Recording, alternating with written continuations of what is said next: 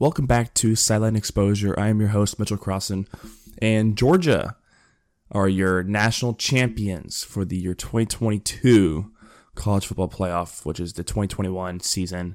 And the game just ended, so we're just going to give you a little bit of a post-game pod here.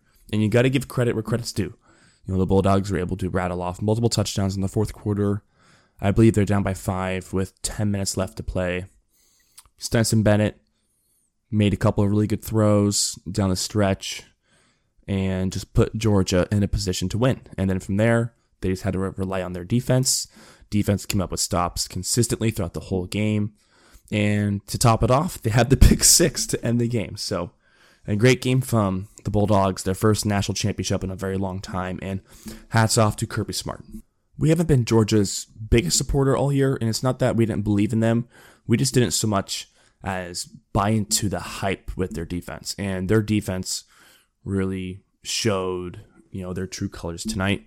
Came to play and did that, very, very well against Alabama. And now look, with that being said, Alabama, they were out without John Mechie. Jamison Williams was down with a knee injury in the first half. So we were already questioning their skill players on offense, but we're not going to get into that too much right now. Bryce Young had some really good throws. His receivers dropped some passes, but he was also under pressure constantly whenever he would drop back. And so credit to Georgia, credit for finally getting over the hump. And look, we didn't think Georgia could get over the hump with a Stetson Bennett or a JT Daniels at quarterback. And we know they didn't get over the hump with Jake Fromm at quarterback. And so I'll tip the hat. I'll give credit where credit's due. I don't think Stetson Bennett played great. And at halftime, you saw a lot of people calling for JT Daniels or asking for an update on his status at halftime. But point is, in the second half, you saw Georgia's offense come alive. They established the run game, which opened up the passing game. And look, they had some drives where it looked like Stetson Bennett was just throwing the ball up. And it worked, honestly, and it led to a couple touchdowns. And so it really seemed like Georgia was like, look, we have all this talent.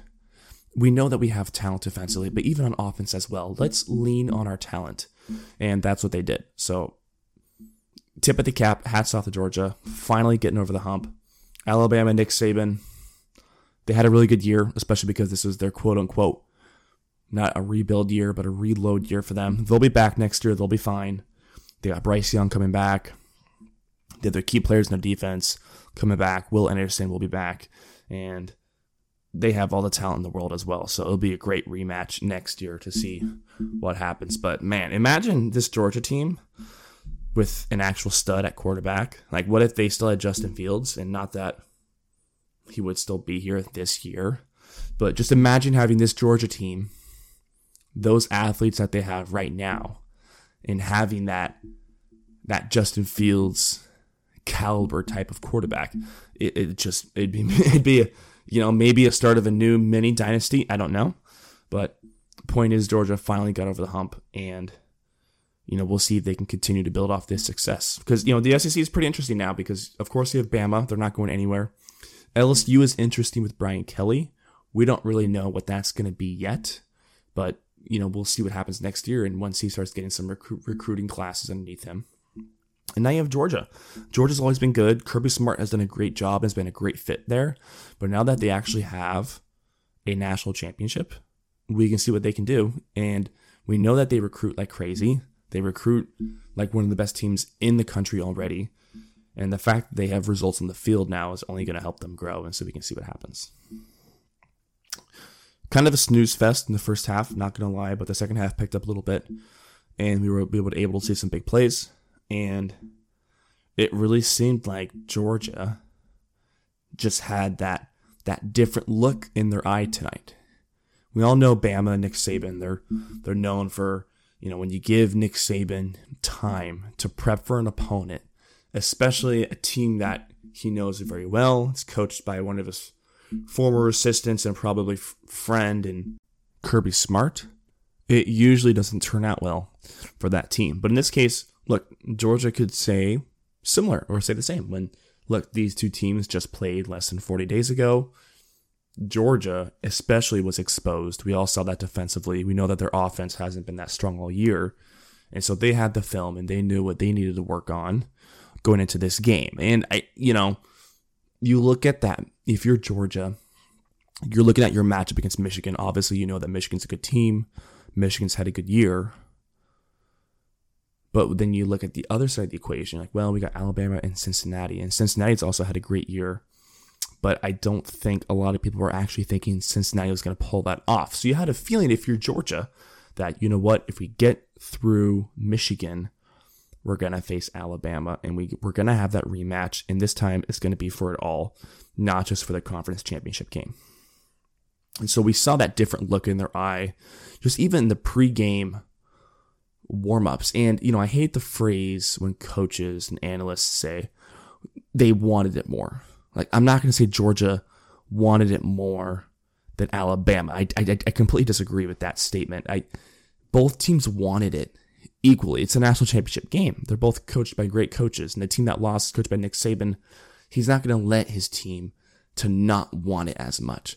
But when you're Georgia and you had such a good season, and then just to get exposed like that, it just adds another element to you and just kind of lights a fire that if you're Alabama, you frankly didn't have. Alabama has struggled consistently throughout the year, and then they were able to put together a great game plan and pretty much wipe the floor with the Georgia defense in the SEC championship game. They then went on to cruise past Cincinnati, so they never really had that bad taste in their mouth that they needed to avenge and get rid of.